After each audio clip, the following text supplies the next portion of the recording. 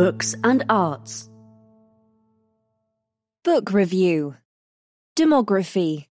The Big Ask. The Sum of the People by Andrew Whitby.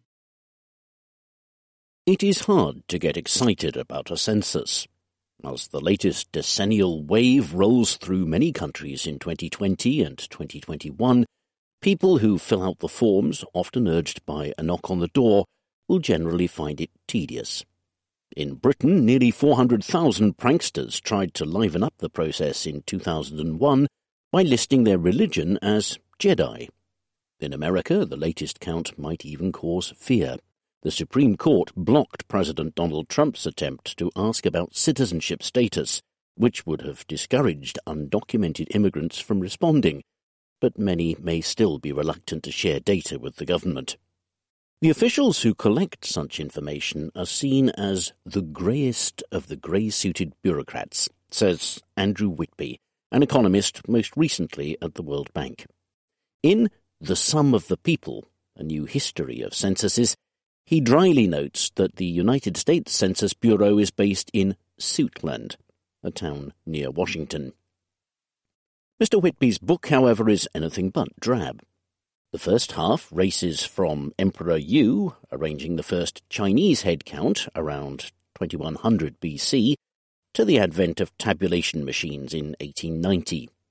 These chapters are really a potted history of the relationship between state and people, interspersed with tales of great thinkers and intrepid data-gatherers, often travelling by boat. Originally, the census was an imposition by an all-powerful executive, undertaken to muster armies and collect taxes. Confucius was said to have deep respect for the procedure. Roman censors, from censere to assess, were as revered as consuls, and would grade the status of each householder. William the Conqueror's Doomsday Book scoped out his new English kingdom. Because censuses helped governors subjugate the governed, most people resented them. Scriptural accounts of God punishing King David's census with a plague made Jews and Christians especially wary. Parliamentarians in Westminster were initially sceptical, rejecting a head count in 1753 as totally subversive of the last remains of English liberty. It was America that made demography essential to democracy. The Founding Fathers knew that, to balance taxation and representation, they would need a record of who lived where. They stipulated a decennial census in the Constitution, but gave black slaves 3/5 the weight of free whites.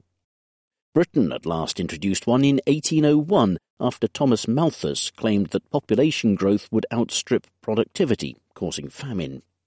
Other countries followed, but America remained the crucible of modern census-taking. The edition of 1880 contained 1 billion data points, so Herman Hollerith, an engineer, designed a machine that could process individual records using punch cards, based on Charles Babbage's uncompleted computers. Hollerith's company later became part of the International Business Machines Corporation, or IBM. A chapter on the Holocaust is grimly fascinating.